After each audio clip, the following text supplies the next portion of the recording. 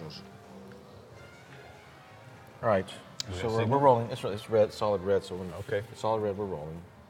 Awesome. These don't work. It's just these two. Right. Yeah. So I was thinking about. I was in the 8th grade, Walker Junior High, La Palma, California, 1978 or 79. Pretty sure it's 78.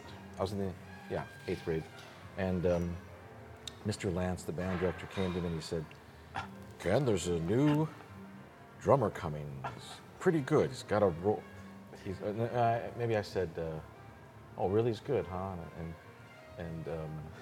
And I wasn't a great drummer. I was just learned how to play a roll. I'd only been playing drums since a year before. And I said, does he have a roll? He goes, "Yeah, he's got a good roll." And I'm like, "Oh, fuck." That's so funny.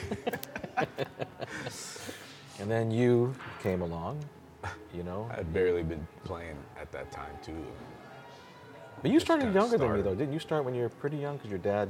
Well, yeah, my mom and dad started me around 2 years old, but I way didn't early. have the discipline at that time. I was just mucking around the whole time, like Yeah. a seal, you know, a performing seal, basically. Isn't that the way it kind of starts for everybody? It's a mimicking... Yeah, I suppose. I don't know. At that age, anybody at 2 years old, I've never met anybody at 2 years old that truly studied like with a lot of discipline. I don't think it's The brain's possible. not there, is it? No, the brain's just not there. You can't even conceive of what music really is or drumming.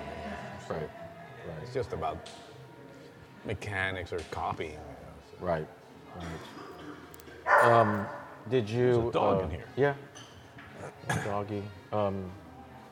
So anyway, so that happened, and then we met, and I remember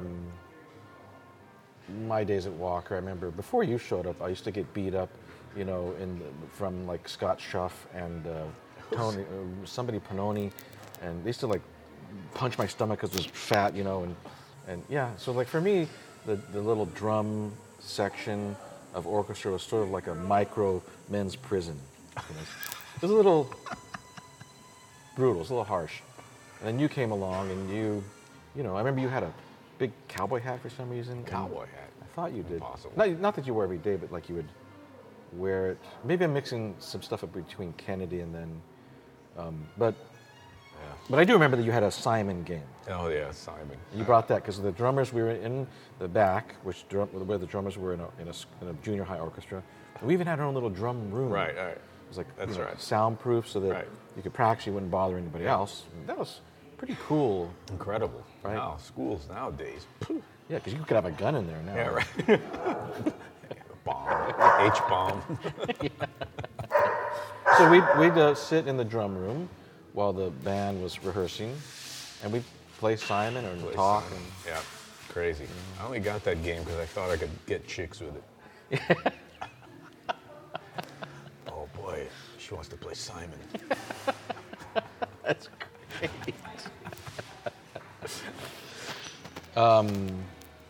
And then, after that, we went to Kennedy and, you did a little marching band, and we used to surf quite a bit. We used to go surfing. And we talk about being a drummer, which is what I'm trying to get to.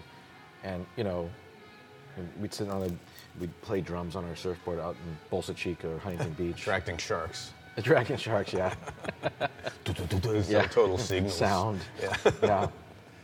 And, so, and, it was something we wanted to do. It felt like it was the only road. It was like our only interest. And, I didn't really do it, but you did, and so tell me about, we're in a coffee shop right now, we're talking in line about Maynard Ferguson. I feel like Maynard Ferguson is sort of like the gold standard for a drummer, like that many great drummers, for 1 week or 1 year or 1 decade, they played with Maynard Ferguson. And you did it.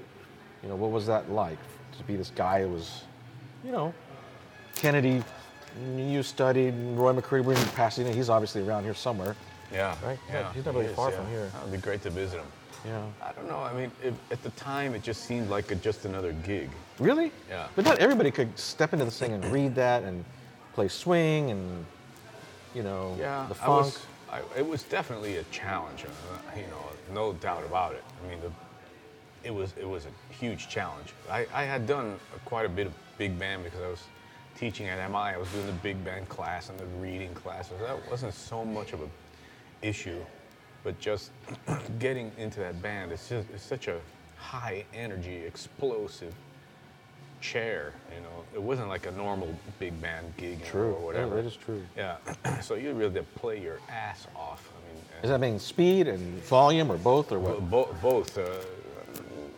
Not every tune was blazing fast, but there were tunes that were so amazingly fast that it was like a real challenge. And the other thing about it was just the book was so huge. It was something like 200 charts. And on the first gig, they sent me the book at like 1 week in advance already. I was like, oh, God damn it, man. You only had a week to... Yeah, to look through it. And I said, please, just give me like 15 tunes to concentrate on. Okay, so it gave me the 15 tunes. And of course, the first day I get there, and number 72, nothing. Wasn't anything you studied? And I'm like, oh, God, no. So it was basically sight reading the whole, 2 initial weeks. Wow. Yeah. So I kind of jump around this podcast.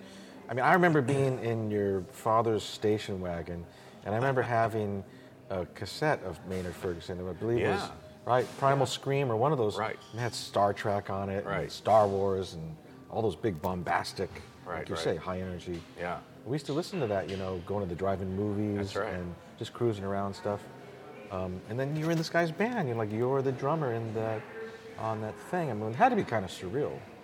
I think it just didn't register at the time because, for some reason it just didn't register. I was hanging around a lot of people, I think, at that time in various fields of like entertainment. Acting or whatever. Yeah. And it was so, their careers compared to mine were so already established and gigantic, and I felt like, okay, playing with Maynard Ferguson, cool, but it meant nothing to them, or even the people around me. It meant, there was even detractors saying, oh, Maynard Ferguson's band, blah, blah, blah. Really? Oh, yeah. And there's, it's exactly as it is now, except no internet. A hater is going to be always hating or jealous or whatever. So it just didn't register as something that would impact the rest of my life. It was just another gig, like I said, at the moment, and I didn't think I'd last as long as I lasted. How long did you do that gig?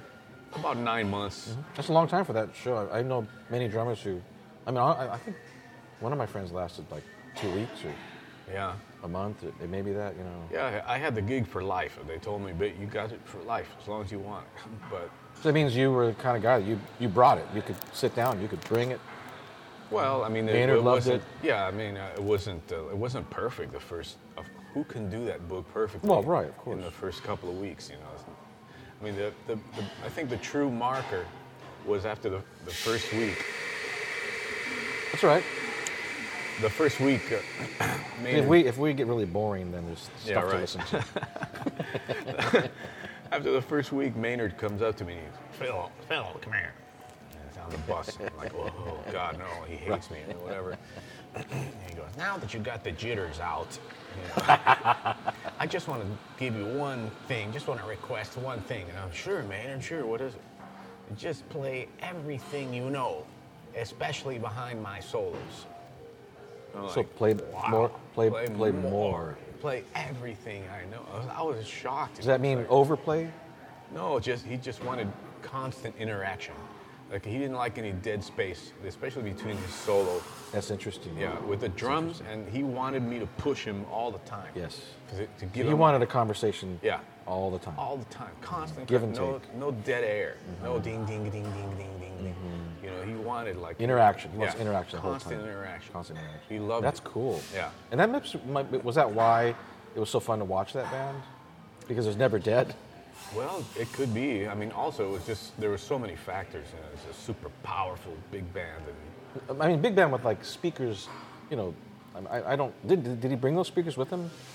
I'd seen many Maynard Ferguson shows and it looked like a rock concert. Yeah.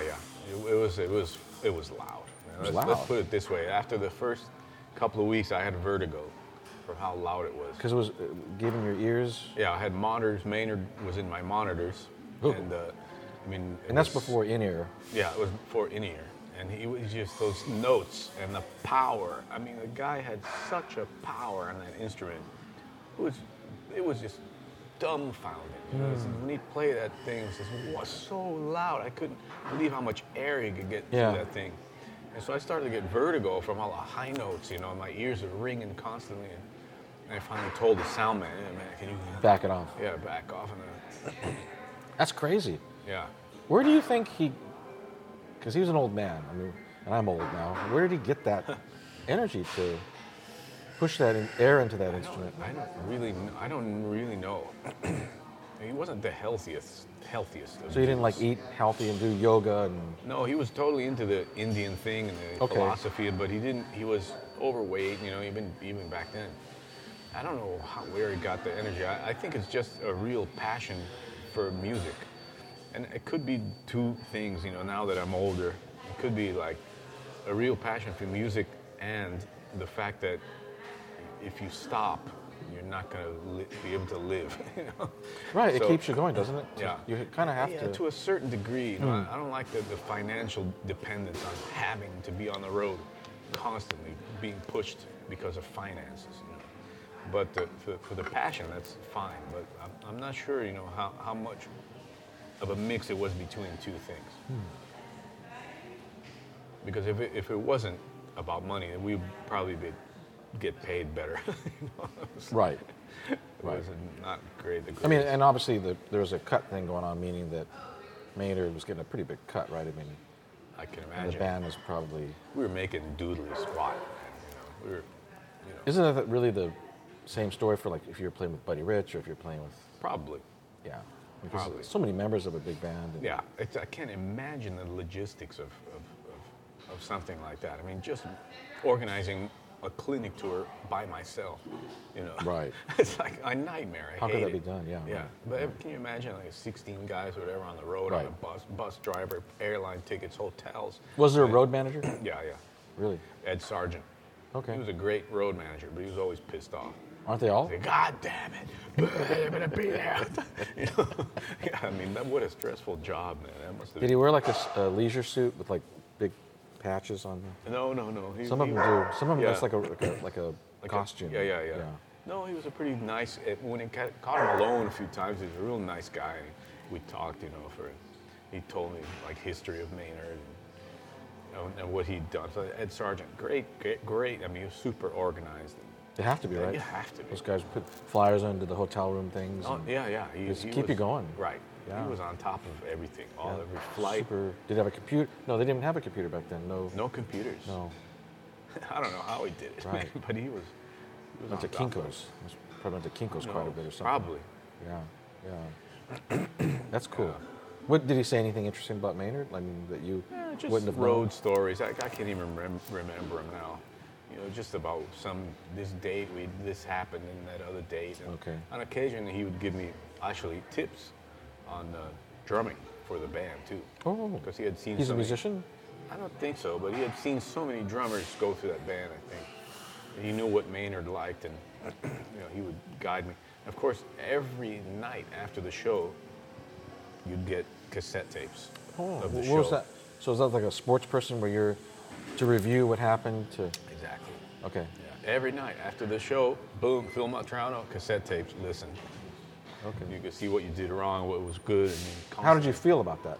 It was great. Yeah, that's a smart thing. Oh my God, it was so great. I thought I played great on this one thing, and I listened back, and it was shit, you know. So, but yeah, that was great. I wish I would have stayed longer. Like I said, I couldn't handle the logistics. No hotel, no private hotel room. Yes. You know that. It's like you're in the military, isn't it? A little bit. Well, yeah. I mean, except for you don't have to kill anybody, and you're playing music, which is great. But there are certain things, you know, like I really needed to, after a month, like non-stop on the road, driving 12 hours a day from one city to the next, and being constantly together with these cats and not ever having a moment to yourself. No solitude. No solitude. That wears on me I mean, especially me.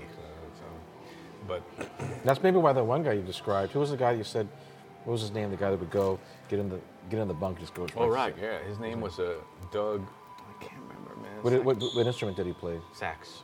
Okay, so he would just get in the bus Yeah. after a thing, and just knock right off. Yeah, the he would have this ability to get in the bunk and sleep until we reached the next city, like 12 hours. But no matter how loud we were, and he would close his bunk curtains, and we wouldn't see him the rest of the trip. So in a way, he was maybe eking out his own solitude. Yeah, I mean, in I don't that- see. I mean, but you know, it was literally impossible. Right. And there were bickering and fights between the band. Oh, yeah. Of course, you have You to- get sick of each other. Yeah, completely sick of each other. Yeah. Maynard kept his distance from everybody, but it's impossible to. Where did he sit on the bus? If there's a bus, the front. He's in the front. Okay. Yeah, he had his. And but how private- far would he be from the group? I mean, he had his bunk was like his area. Oh, so his whole yeah, his towards the living front. quarters. Yeah, sort of like his living, and then all the rest were all bunks. There was no seats at all. It was just bunks. Right. So it was kind of if you wanted to stand up, you have to stand up in the middle of the bus, aisle. in the aisle, and just stand there. There's nowhere to sit. And Right. so, So it's kind of cramped. super cramped. That's what wore me down really. And then the bickering with the cats and everything that wore me down too. I don't like confrontations and stuff. And at that age too, I think it was 29. How old were you? 29. I was 29. I didn't exactly have the greatest people skills. Who does? Yeah, At that age. to deal with all that. Sort of in development at that point. Yeah, totally. Yeah. That's cool. What a great story. Yeah. Funny. How did it end? It ended that I was getting jobs in LA, and I was getting acting jobs too. Yeah. Funny enough. And I told Maynard, man, I'm losing so much money. I mean, I love the band. You got to believe me, I love it, man. But I'm losing so much money. I don't know what to do. Hey, all right, no problem. You can do whatever you like. And then the next day, it was over. They found another drummer, bam, like that in 1 second. Because people were totally wanting to. Oh yeah. And it was, Do you remember, was it somebody that I would know that replaced you? I don't remember who it was. I think it was one guy who replaced me for like a week that had done the gig before, and then Okay. they got another guy. And So they got guys out there that could cover it. yeah, they covered it for like a week until they could find a normal replacement, and then that's it. And then I lost track of it. Yeah. That's cool. That's awesome. Yeah. Maynard I Ferguson. wish I would have played longer, but it was impossible, literally. When I was driving out here, I thought about you and I. We've known each other so long, and we would have some conversations about things that were kind of I don't know what the word for it is, but they're thinkers topics, stuff to think about. I begin to think about these phones. I begin to think about these phones, and I'm thinking these phones. Like I was driving to get you, to meet you, and it's telling me how to get there. So if there's traffic, it's going to avoid that traffic. And so there's no way I'm not going to get to you in the slower time. I'm not going to have my own experience. I'm not going to have any adversity or diversity, I should say. I'm going to avoid traffic. I'm going to get to you in the fastest route possible. And I had talked to you with this same device, and it, this morning on the same device, and like I have to go do something tomorrow, and it's right here on this device. Yeah. This device is pushing me around. Like if you and I, well, let's just be frank. If people are eating a meal, if the device calls, they go to the device. Right. And then some people, they're having sex, and after sex, maybe sometimes during sex. If the device calls, they give attention to the device. Yeah. Right? Yeah. People at concerts are at the device. Yeah. So are we already being ruled by the machines? Is this the first evolution of the machines pacing us. This is my key word, pacing. I feel that these things pace us, almost like a metronome. Yeah. And are we moving faster in our lives because of these machines?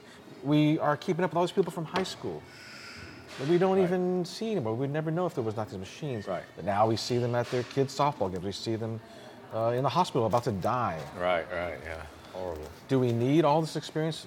Is it having an effect on us to be pushed? I mean, first of all, do you believe we're being pushed by machines? Do you think it's a service, or do you think we're being pushed? It depends on what country you're in. I think if, like for example, when I was in China just now, the importance of this thing and what it adds to your life is incredible. How so? Just because of the translation functionality. Like, first of all, to have a translation device you can talk into and give to another person you've never seen from the opposite side of the world who speaks a language that you have no clue at all. Right. And you can actually have a conversation and interact or do whatever you have to do and get them to benefit from meeting you in some way. I mean, that is unbelievable. So that connected you? Yeah, I mean, it even gives you insight into their personality somehow, into their culture. You know, it's bizarre, you know, it's completely bizarre. Is that better than if you had to do it the other way? Well, the other way, it would just take so long to learn Chinese, to speak Chinese. Oh, God. You know, it would take so long. You'd have to be in a place for a year just to be able to function basic language skills in Chinese, for example. But you could never gain insight into someone's personality by asking, you know, where's the coffee shop? But again, isn't it rushing that experience? Isn't it robbing you of the ability to come up to bat and to learn a language and to put that time in to do that, to see if it's even worth putting that amount of time into doing? Well, like sort of like taking drums. Would you like this machine to make you a better drummer with less practice, or do you like the practice approach? It like I said, I think it really depends on what situation you're in. If it's your hometown and you're letting the thing dominate your life, then that's bad. You know, if you're away from your hometown, and for example, I mean, one time I was lost in China. You know, okay. I mean, lost. Yes, absolutely lost. How in the hell are you going to get to where you need to go when you can't even understand the street signs? Nobody can understand you. You're completely. I mean, and with this thing, the thing was solved, and it was instantly solved. But were you robbed of the experience of, like, maybe looking at the sun, looking at buildings, you know, old school ways to get back? Because certainly people have been lost in China before who didn't perish. No, but like I said, I don't know if getting lost is such a great experience. I've been lost in so many countries. You know, at this point, I'm speaking pretty much fluently 3 languages, almost 4, you know, German. So to learn a language is great, but with only 4 languages, even with 4 languages, there's such a small part of the world that you can get along in, you know. So in our brief lifetimes, you know, how many languages can you, unless you're a freak of nature? Yeah. You know, I've seen those guys that they know 16 languages, whatever. Yeah. But, you know, unless you're a freak of nature like that. Yeah. I mean, yeah, maybe you're losing the experience of learning a language, which is great, but you're also gaining the experience of talking to someone that you would have never been able to talk. Maybe you'd have to wait like 4 years to talk to the guy in the way you want, you know, in a deep way or in some way that you can communicate. Mm-hmm. So, you know, it always depends on what the situation is, where you are. But isn't it again rushing things? Isn't it again, like, is the fact that what you just said about only knowing 4 languages and only having a lifetime to learn languages, is that sort of nature's way of saying that's as far as you should go? Well, if so, that would be really sad. I mean, I don't think, why is that? Because it limits human contact with different people. One of the most rewarding experiences has been the actual human contact with people from another planet, basically. You know, it's such a different culture, such a different way of thinking, and gaining insights to their way of thinking because of the help of this device, it really helps you to be a better person, you know, and perhaps gain your own philosophy into your own world when you get back. You know, you're able to see. So for you, the benefit of more human contact with more cultures outweighs the fact that you have to use a machine to connect you to those places. Yeah, it depends on it depends on the situation. Again, if you're somewhere for a very short period of time, for whatever reason, economic or logistics, you're just in a place for 3 weeks or whatever. I mean, I would much rather have the opportunity to be able to communicate with somebody than be stuck with a language barrier that doesn't allow me any contact with them at all. You know, so it really depends on the situation. The phone. If you're looking at it, like you said, if you're with a beautiful woman, the woman of your dreams or whatever, and you're looking at the phone during sex or whatever, I mean, Or just after. or just have you got a problem. That's a problem. And But isn't it the machine beckoning you? no, I think it's the machine is just there. The beckoning, it's all in the mind. I think it's all in the mind because you can always turn it off. I mean, But nobody does. Nobody does, but you could. Why do people feel a relief when they're in some situation, like say a play? The play's over, and they just can't wait to get to what's on Twitter. That's a problem. That's, even on the plane, you get off a plane. Yeah. The minute the plane lands, you can now use your phone. Everybody, geez. And it's not just like young. In the old days, it was just young people. Now it's old people. Everybody. It's like a drug, isn't it? A little bit, or we treat it as a drug. Well, it's hard to say. I think that what's interesting is that the lack of human contact can drive one to put their energy into a device like this. Why is that? It's almost like when you're a kid and you have those things, a pacifier, I guess it's called. Okay, yeah. It's almost like that. It's almost like a pacifier. Because of what? It makes you feel like you're in connection with something, like a nipple? Right. Like it's... Say you go to some other city, you don't know anybody, land in a foreign country, whatever. Yeah. But your phone is there, so you can talk to your friend and wherever. You don't feel so alone. So you don't need to step it up and you don't need to adapt. This thing's going to keep you from adapting because it's creating a tone. That's the problem. They depend on this thing like a pacifier.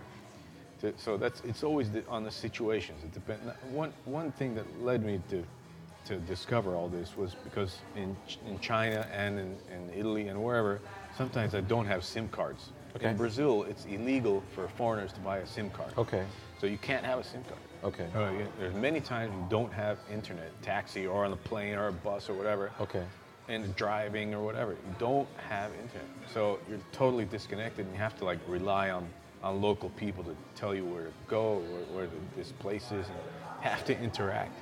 So it's interesting. Yeah.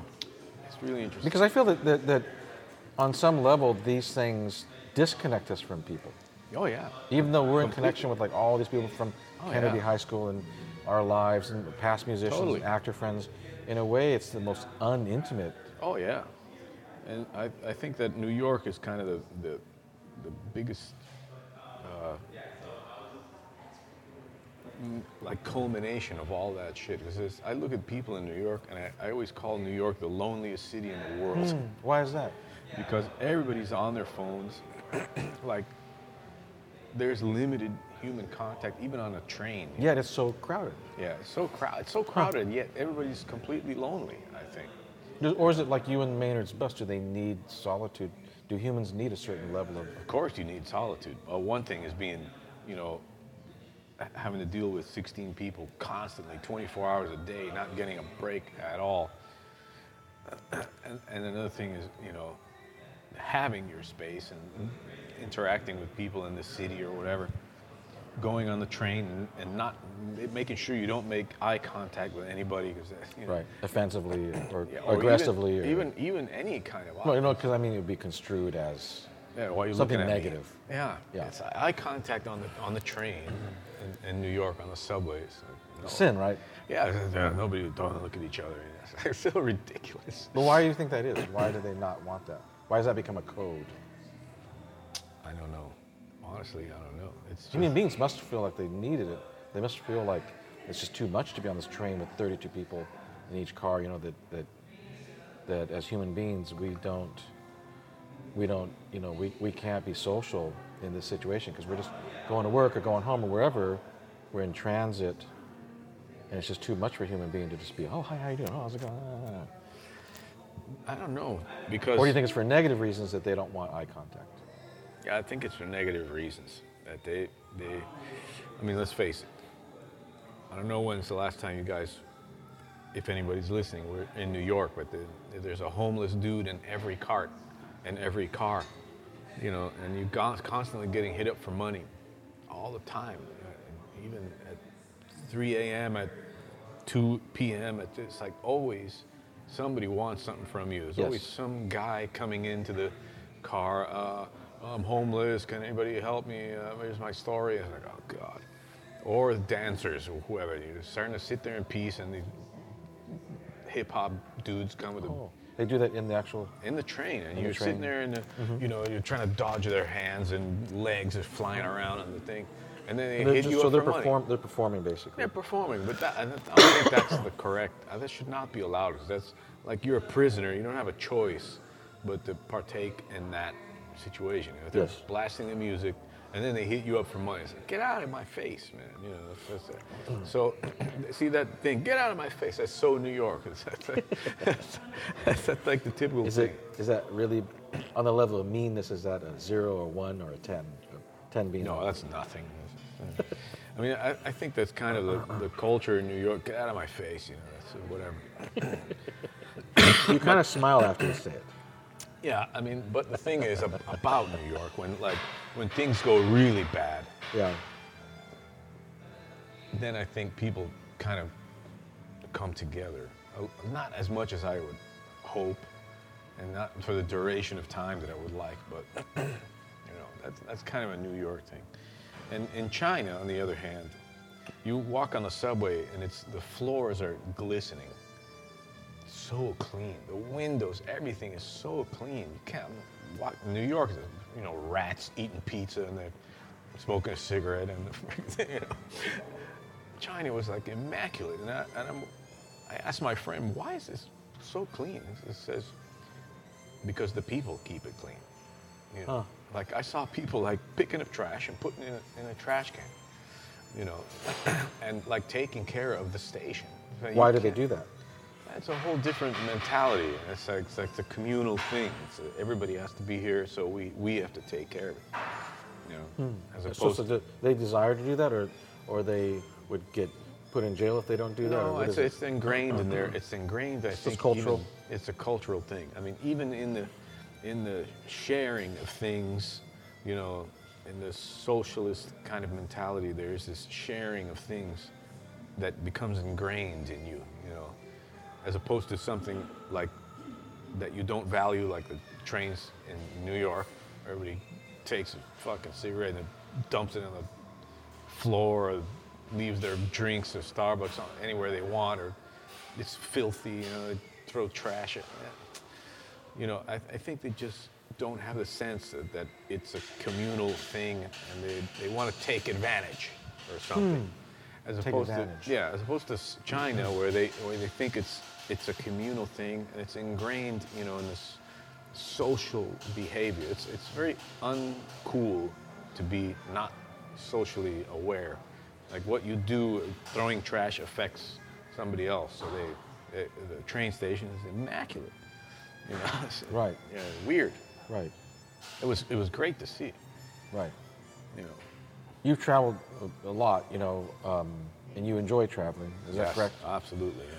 So what is the takeaway from it? Like, say, you know, if you had to explain to some little kid why traveling is an important thing, what do you get from it?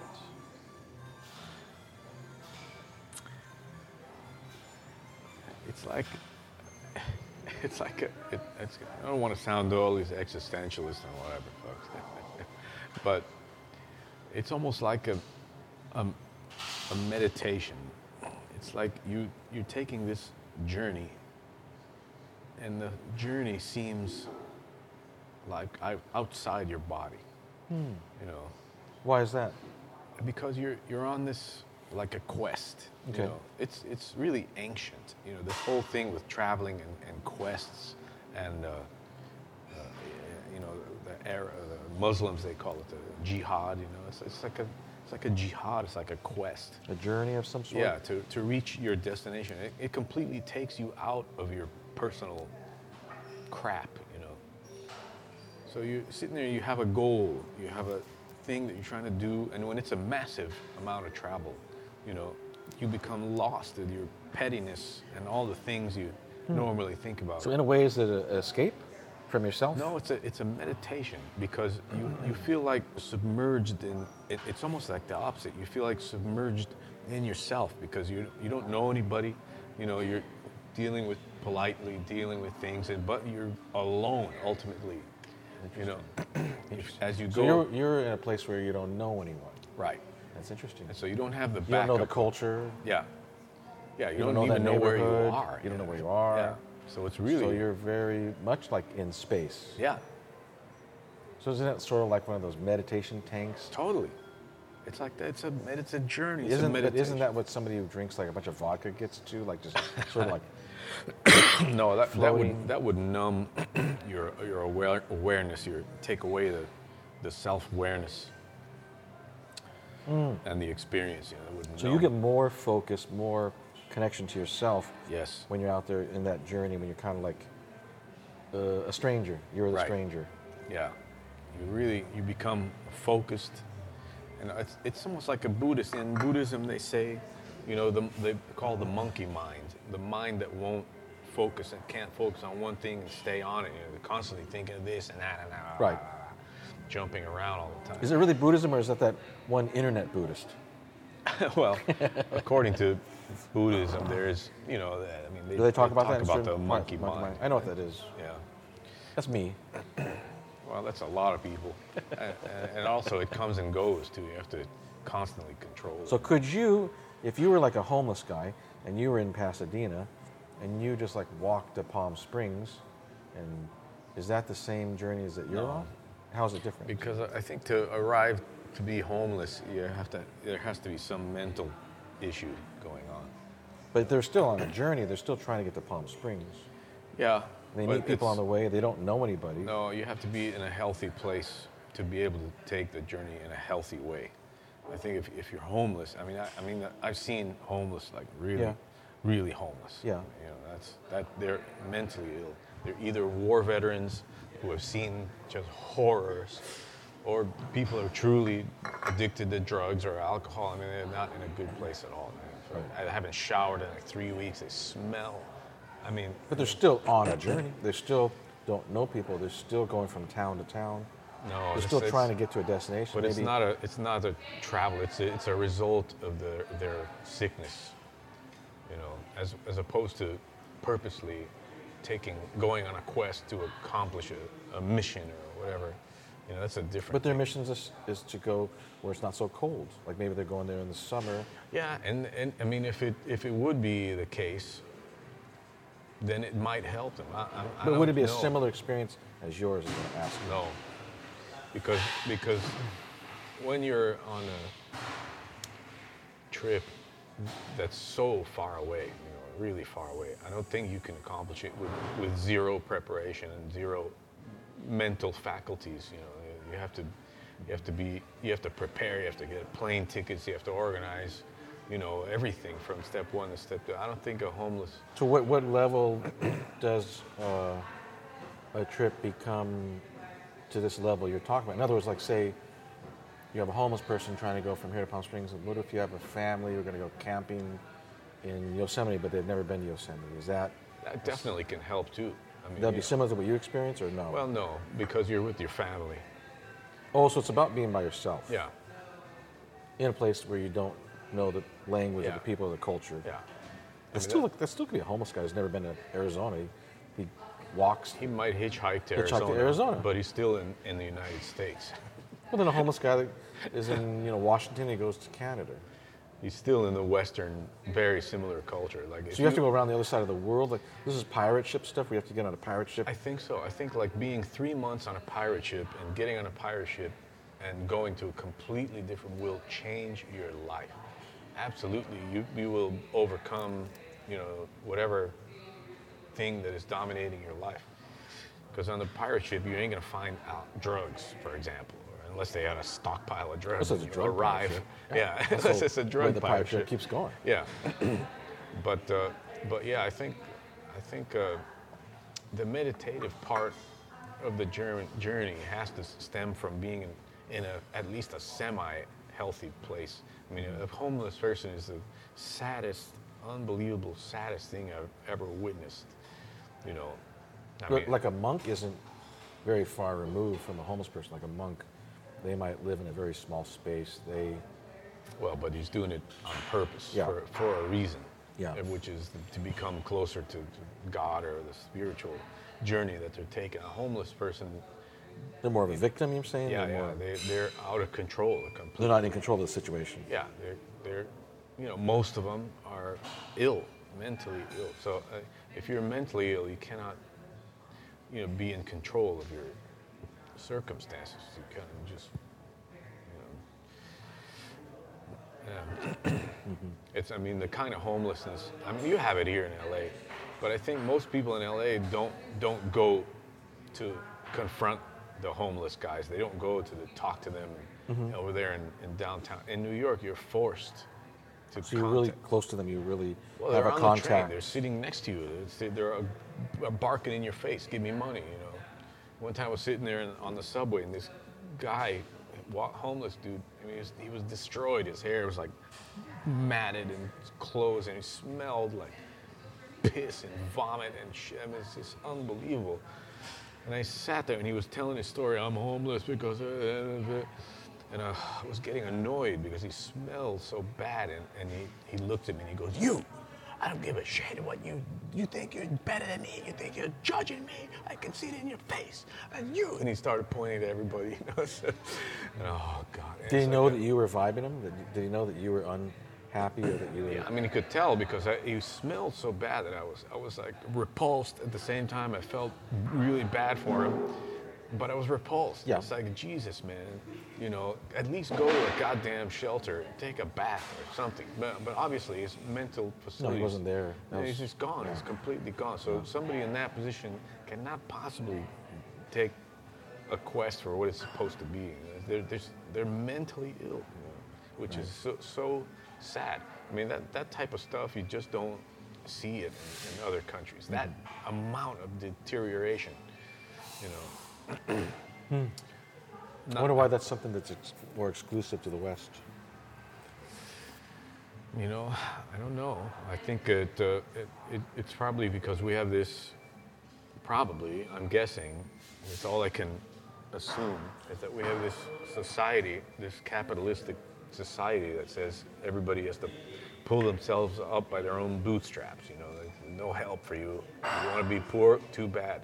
You're poor, where that just it's just not allowed in other places, In Germany, there's obviously homeless people, but they have a choice. They can get an apartment. They can, easily get 1,300 euros a month to live on and not be in that situation. But many of them want to be in that situation. Right. And I know that in the States, there's also those people that want it's to a choice. be. Yeah. But the option is always there, and we don't have that option here. Okay. And in Sweden, it's also the same thing. You don't have to be at all. You don't want that. Yeah. Okay. But it's interesting. Yeah. But even the bums in Germany, for example, they're not as deteriorated as our guys in New York. Those cats, oh my God. They must have a really short lifespan. Right, because it's so Yeah, sleeping on the subway. Yeah. Subway's so noisy, and there's people coming in and out all the Right. time. And then at 2 in the morning, the subway reaches destination, and they get kicked off the subway. So then they Right. beg for money to get back on, and it's just like a vicious. How Right. long can anybody last like that? Right.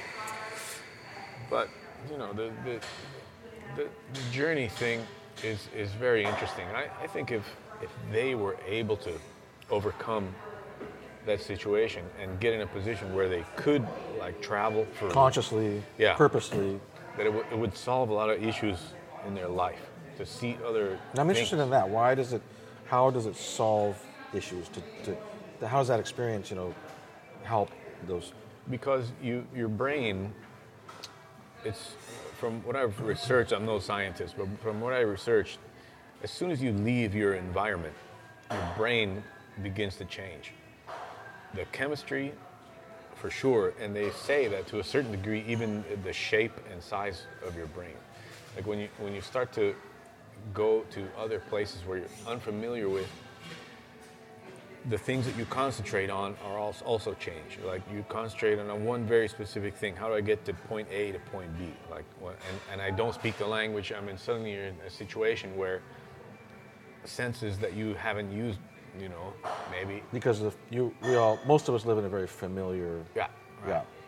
That familiarity, bleh, I can't even say it, is like a padding. Yeah. Yeah.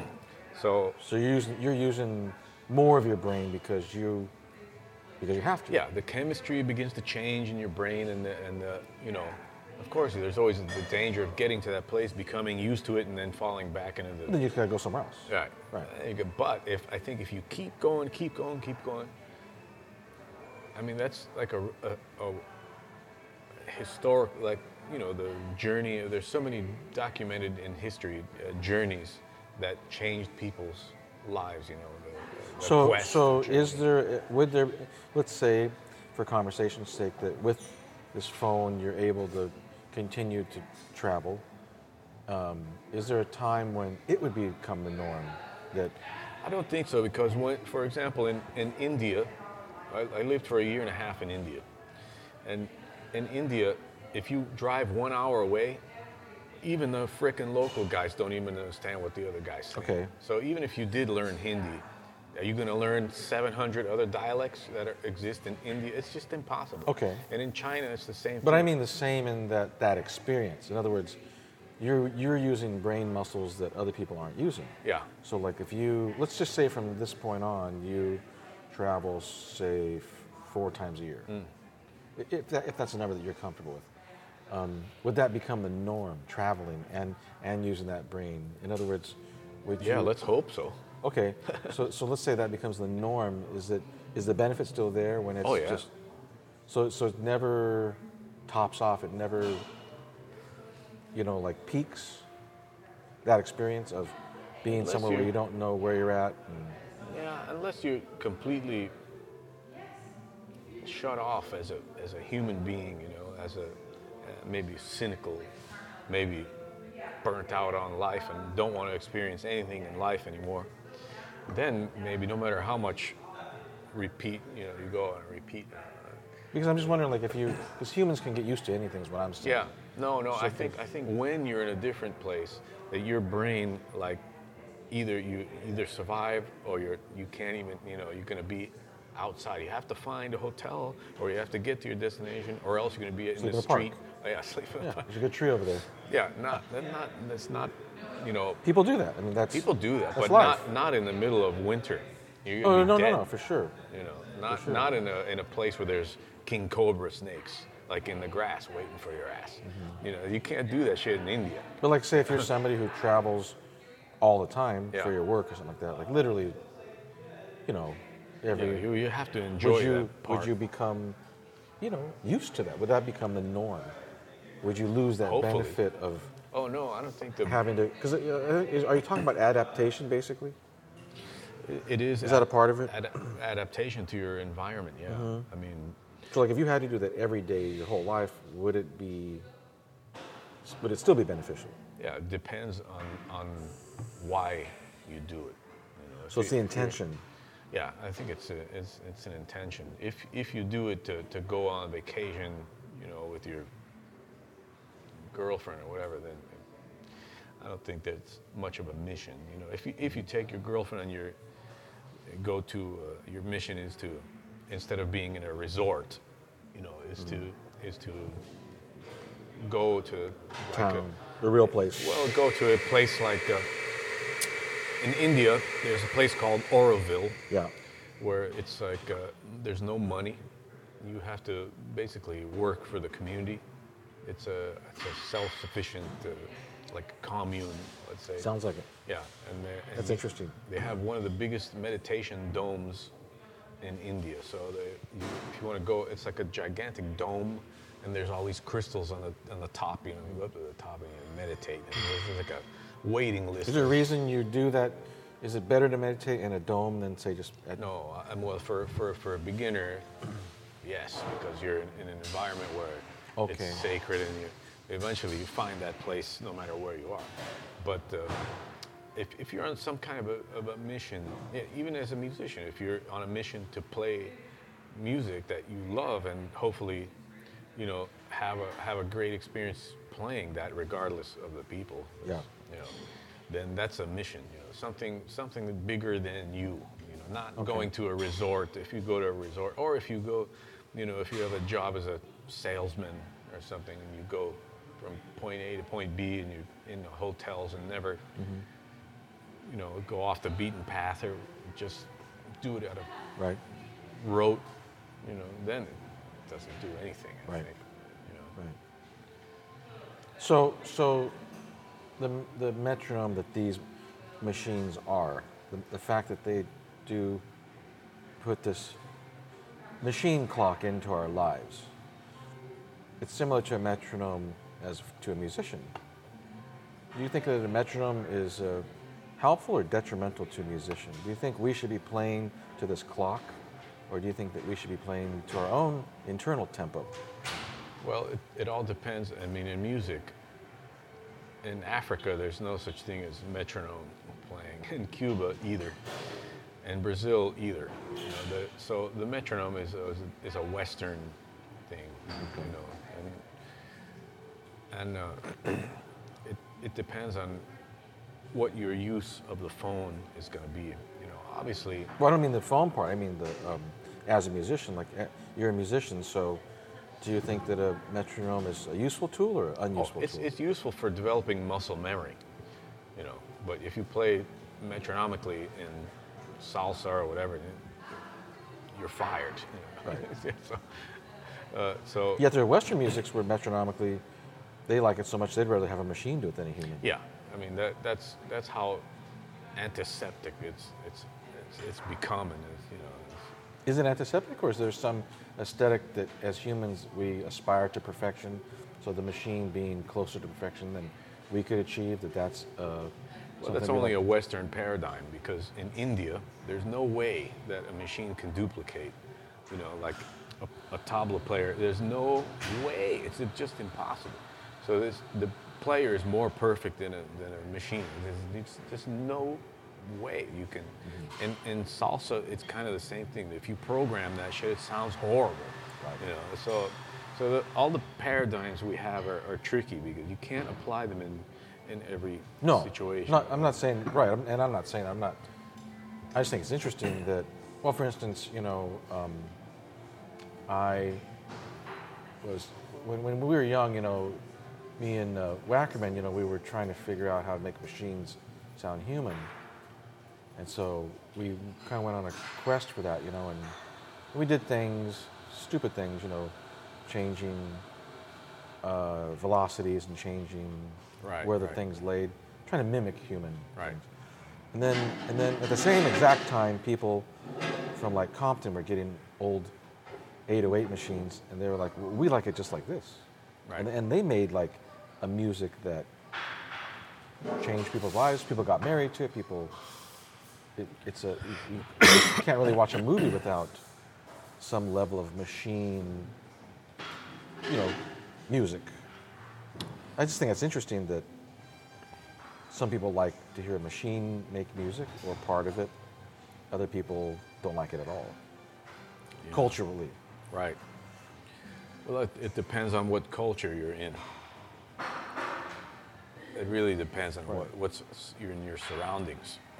As far as human beings, I mean, I think the overwhelming amount of human beings, when you take into consideration 1 billion people in India, 1 billion people, we are such a small minority on Yeah. this planet. You know, Right. we tend to think that everybody is like us, but it's not like. Well, I'm not even saying that. I'm just saying that music is made with machines and music is made with people. Yeah. You know. The overwhelming amount of people on the planet prefer natural Humans. Yeah, human. I mean, it's just no doubt after seeing. But first you have to see it in person. You just have to, because this in the United States especially, we would those in control of things would love to eliminate the artist, and do whatever the fuck they want to be able to sell and turn music into To make more money. Yeah. Okay. Turn music into just a piece of shit that they can sell like dog food. Because they don't care. They just They don't want give money. a goddamn Right. crap. But that, unfortunately for us, the world is big, and those guys are a very small percentage of people. So, there's a huge gap also in the spiritual aspect of music in the United States. In the 70s, we used to have it. Because you remember we'd go to jazz clubs and people sit there in the audience with their eyes closed, really listening and not talking, not on their phones, but they had their eyes closed and listening to every moment. I mean, that was amazing. I got to experience that. Yeah. And in India, that's the way it is now. It still is. It still is. I mean, it's a spiritual experience to go to a concert and sit there and listen to,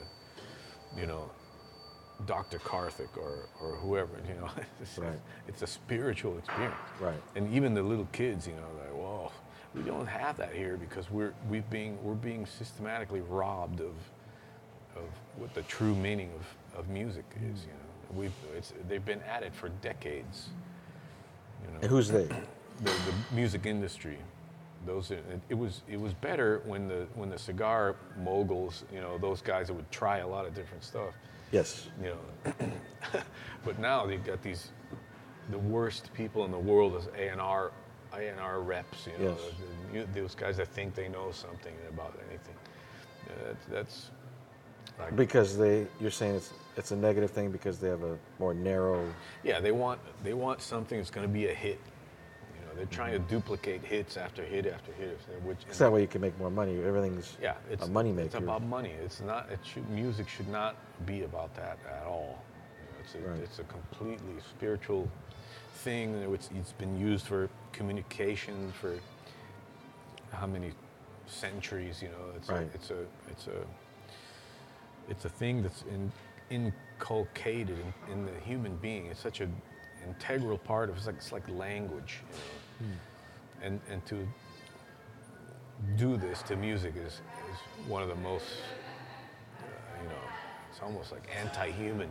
Sacrilegious. Well, that would involve, let's say, religion, if the word sacrilege, but it's almost like anti-human to degrade music to the point that they do in the West, especially. Does music survive though? Even though. Yeah, music survives because we are a very small percentage of the world. There's no way that music is not going to, because nobody in India gives a flying crap about Madonna. But even here, do you think that there are pockets of people who like music on their own terms? Of course. We underestimate the people here in the States because there's such a small percentage, but there are tons of music lovers, people that really know about music and love great music. It's just such a small percentage. And getting smaller and smaller because, those in control, they just don't want that. Right. So, yeah. I'm going to get a water. Okay. Do they have a water thing here? Do you see it? I'm not sure, but I think they give you one if you just ask for the coffee. I'm going to wait till the line's down. So here's an interesting thing.